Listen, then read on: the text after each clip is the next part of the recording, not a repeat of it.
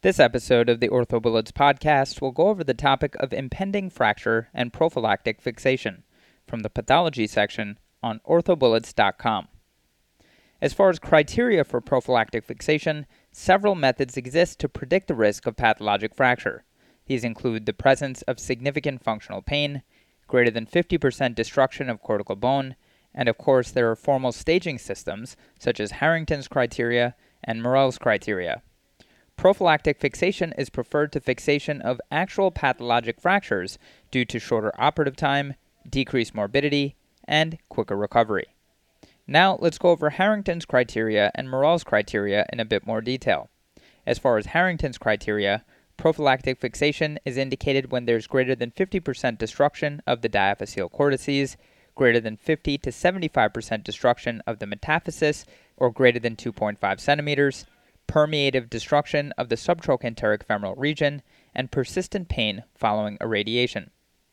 Moving on to Morell's criteria, a score of greater than or equal to 8 suggests prophylactic fixation, and this criteria is based on site, pain, lesion, and size, and each of these can have a score of 1, 2, or 3. So as far as site, the upper limb will give you a score of 1, the lower limb will give you a score of 2, and peritrochanteric will give you a score of 3. As far as pain, mild pain will give you a score of 1, moderate pain will give you a score of 2, and functional pain will give you a score of 3. As far as lesion, blastic lesions will give you a score of 1, mixed lesions will give you a score of 2, and lytic lesions will give you a score of 3.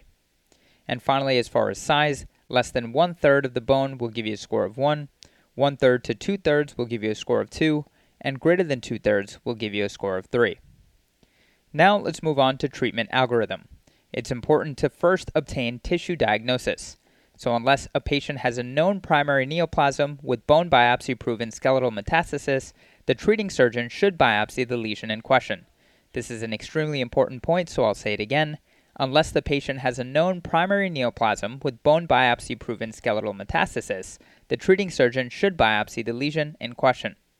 Keep in mind that a biopsy may require a separate incision than the incision used for intramedullary nailing of the bone. If biopsy suggests primary neoplasm of the bone, like sarcoma, that may benefit from neoadjuvant chemo/radiotherapy, then close the wound and refer to a local sarcoma center prior to surgical stabilization. Surgical treatment of primary sarcoma will contaminate the entire bone with sarcoma and affect the ability to perform limb salvage surgery. As far as radiation therapy, indications include a low Morell score. As far as surgical fixation, do not proceed with fixation until primary neoplasm of the bone has been ruled out with biopsy. As far as the goals of fixation, make sure to maximize the ability for immediate mobilization and weight bearing, protect the entire bone in the setting of systemic or metastatic disease, and optimize implant choice in the context of the patient's overall prognosis.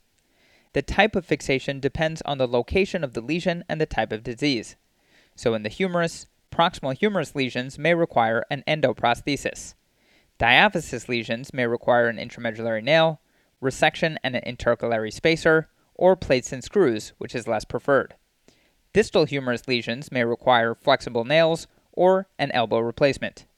In the femur, peritrochanteric lesions will require an intramedullary nail, and femoral neck and head lesions will require a hemiarthroplasty. As far as postoperative radiation, following surgery, refer the patient to radiation oncology for postoperative radiotherapy treatment to decrease pain, slow progression, and treat remaining tumor burden not removed at surgery. Okay, so now that we've gone over the major points about this topic, let's go over a few questions to apply the information and get a sense of how this topic has been tested on past exams.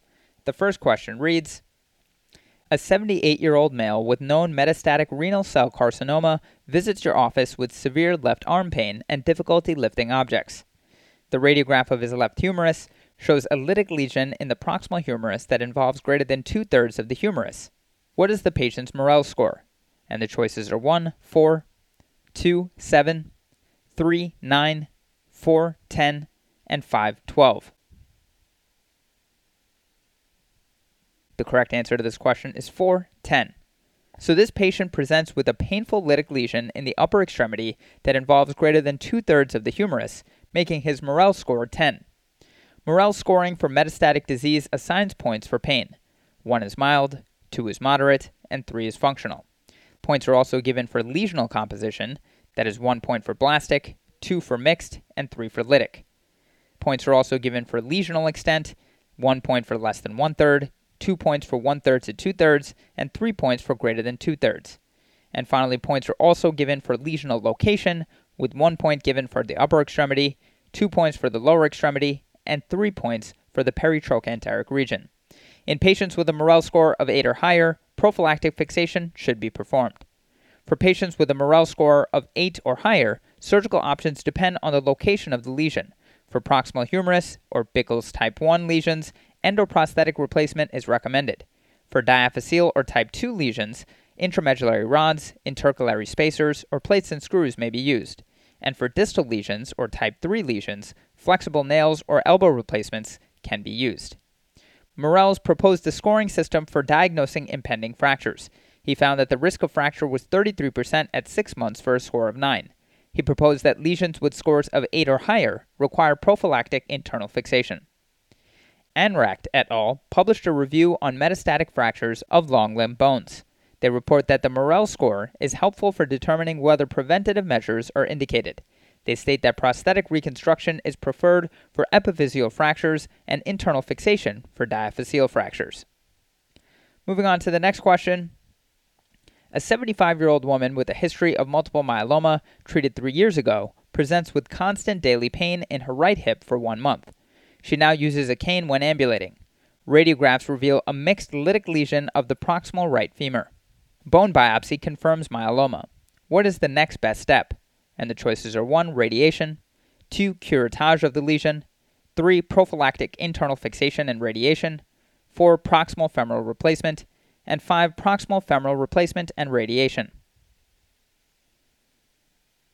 The correct answer to this question is 3. Prophylactic internal fixation and radiation. So this patient has a lytic lesion in her proximal left femur/subtrochanteric region. Morel score is 12, given that there is functional pain, greater than 2/3 cortical thickness, and that the lesion is peritrochanteric and lytic. Prophylactic internal fixation is indicated for peritrochanteric and proximal lesions. Radiation helps prevent recurrence. To quickly review, surgery is indicated for proximal femur lesions if the Morel score is greater than 8. Surgical treatment is either internal fixation or endoprosthetic replacement. Intracapsular femoral neck lesions should be treated with cemented hemiarthroplasty. They fail by dislocation or infection. Pertrochanteric/subtrochanteric lesions may be treated with cephalomedullary nails. They fail by non-union or avascular necrosis. Bickles et al. Reviewed the surgical management of metastatic bone disease. They recommend an algorithm that includes bone scan, CT/X-ray for all detected lesions, and biopsy of the most accessible lesion. The aims of surgery are local control, usually with radiotherapy, and immediate mechanical stability. They prefer removal of tumor through a cortical window using curettes and high-speed burrs, followed by cemented intramedullary fixation devices because of their superior ability to withstand mechanical load. If there is extreme cortical destruction, they advocate resection and reconstruction with a cemented tumor prosthesis. Daung et al. Reviewed management of metastatic lesions of the proximal femur. They recommend prophylactic surgery of impending fractures rather than treating an existing fracture. For femoral neck lesions, they recommend cemented hemiarthroplasty because of the high non-union rate for intracapsular fractures. For peritrochanteric lesions, they recommend cephalomedullary nailing because endoprosthetic reconstruction entails extensive dissection, leaves residual weakness, and has a high risk of infection/dislocation. Moving on to the next question. A 52-year-old female with metastatic breast carcinoma presents with moderate left shoulder pain. A radiograph of her left shoulder shows blastic lesions in the left humeral head. An axial CT image shows the same lesion occupying 1/3 to 2/3 of the humeral head diameter. A technetium methylene diphosphonate bone scan shows increased tracer uptake in the left humeral head. Examination reveals mild tenderness but no swelling around the proximal humerus. Examination is negative for other causes of shoulder pain. According to the Morel scoring system, what is the most appropriate next step in treatment? And the choices are 1. Observation is appropriate because her Morel score is 4. 2. Radiation therapy is appropriate because her Morel score is 6. 3. Prophylactic internal fixation with a proximal humeral locking plate is appropriate because her Morel score is 8. 4. Prophylactic fixation with an intramedullary nail is appropriate because her Morel score is 7. And 5. Proximal humeral replacement is appropriate because her Morel score is 8. The correct answer to this question is 2. Radiation therapy is appropriate because her Morel score is 6. This patient has metastasis to the proximal humerus. The lesion has a Morel score of 6 because the patient has moderate pain, giving her 2 points. The lesion is in the upper extremity, giving her 1 point. The lesion takes up 1/3 to 2/3 of the bone diameter, which gives her 2 points. And finally, the lesion is blastic, which gives her another 1 point. Non-operative treatment is indicated in this patient. Radiation therapy is a good option for pain control. To quickly review, 20% of skeletal metastases occur in the upper extremity, with 50% occurring in the humerus. The surgical options are as follows. For proximal humerus or Bickle's type 1 lesions, endoprosthetic replacement is recommended. For diaphyseal or type 2 lesions, intramedullary rods, intercalary spacers, or plates and screws are options. And for distal lesions or type 3 lesions, flexible nails or elbow replacements are options. Evans et al. Reviewed the Morel's rating system for fracture prediction in humeral metastasis. Although the original literature defined a cutoff of 9 points or greater for prophylactic stabilization for all long bone lesions, they recommended a score of 7 or greater for identifying impending pathologic fractures of the humerus. Moving on to the next question. A 75-year-old man is brought to the emergency room after a fall. He complains of right leg pain, and a radiograph shows a pathologic fracture of the proximal tibia. Prior to operative fixation of the fracture, biopsy and staging procedures reveal that this is a metastatic lesion. Which of the following primary cancer diagnoses is associated with the shortest life expectancy following pathologic fracture?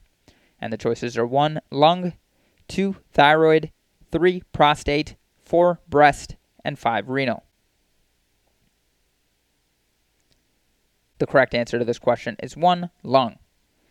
So this patient is presenting with a pathologic fracture of the proximal tibia. Prior to definitive fixation, the nature of the tumor needs to be determined through biopsy and staging to assist with operative planning. In terms of life expectancy, lung cancer and melanoma have the worst median survival of less than 6 months and a 5-year survival of less than 5% when bone metastases are present. Rugraf et al. Were able to determine the primary site of the tumor in 85% of their 40 patients by using their unique diagnostic protocol, which did not include biopsy.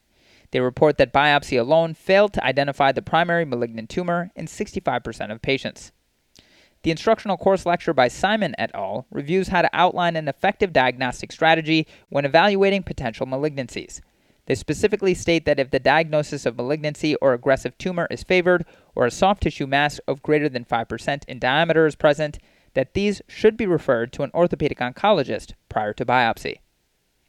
And moving on to the final question, an elderly female has just been diagnosed with lung cancer. If her cancer metastasizes to bone, what is the most common site of subsequent pathologic fracture? And the choices are 1. Proximal femur, 2. Distal femur, 3. Proximal humerus, 4. Humeral shaft, and 5. Thoracic spine. The correct answer to this question is 1. Proximal femur. So while the spine is the most common site for all bony metastasis, the proximal femur is the most common site for pathologic fracture secondary to metastasis to bone. The femur is the most common long bone associated with metastatic disease, and the stress risers around the proximal femur make it vulnerable to fracture. It is therefore the most common site for pathologic fracture secondary to metastatic carcinoma. Both Morel's criteria and Harrington's criteria are used to predict the risk of pathologic fracture in the presence of a metastatic lesion and indications for prophylactic fixation. Ward et al. Emphasizes the benefit of prophylactic stabilization in improving the quality of life in patients with metastatic disease. Weber et al. Provides a treatment algorithm for metastatic disease, including the use of radiation and bisphosphonates and augmenting the primary fixation. Recent literature from the UK and Memorial Sloan Kettering suggests improved patient-related outcomes and decreased mechanical failure in proximal femoral metastatic lesions treated with megaprostheses rather than intramedullary nails. That's all for this review about impending fracture and prophylactic fixation. Hopefully that was helpful. This is the OrthoBullets podcast, a daily audio review session by OrthoBullets. the free learning and collaboration community for orthopedic surgery education. Keep in mind that these podcasts are designed to go along with the topics on orthobullets.com, and in fact, you can listen to these episodes right on the OrthoBullets website while going through the topic. If you've gotten any value from the OrthoBullets podcast so far, please consider leaving us a 5-star rating and writing us a review on Apple Podcasts. It will help us spread the word and increase our discoverability tremendously. Thanks so much, and we'll see you all tomorrow.